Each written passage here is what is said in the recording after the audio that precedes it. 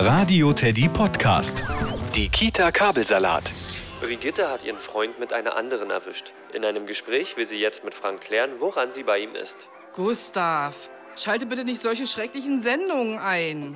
Rudolf, wie gefällt dir denn die KiTa Kabelsalat? Och, ganz gut. Ich dachte halt, da wäre so ein richtiger Spielplatz mit dabei. Naja, sobald das Wetter wieder besser ist, können wir in wenigen Minuten zu einem hinlaufen. Und einen eigenen Garten haben wir auch. Wie viele Programme hast du eigentlich, Rudolf Radio? So viele, dass ich sie gar nicht zählen kann.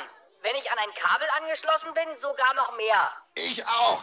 Ich brauche keine Bücher. Ich habe ja immer Programme dabei. Einspruch, Gustav Glotze. Das Fernsehen ersetzt kein gutes Buch. Mit Büchern kannst du in deiner Fantasie viel mehr erleben als mit fertigen Bildern. Ich habe auch ein CD-Laufwerk. Da kann man Hörbücher mithören. Super. Mein Bruder hat eins. Das kann ich mir mal leihen. Die Todeskralle der Shaolin.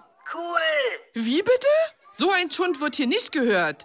Das ist mit Sicherheit nichts für Kinder. Ich habe ein Hannah Montana-Hörbuch. Danke, ich schlafe auch so ein. Oh nee, ich dreh durch. Das wird noch lustig, Wilma. Mit dem werden wir fertig. Die KiTa Kabelsalat im Radio Teddy Podcast.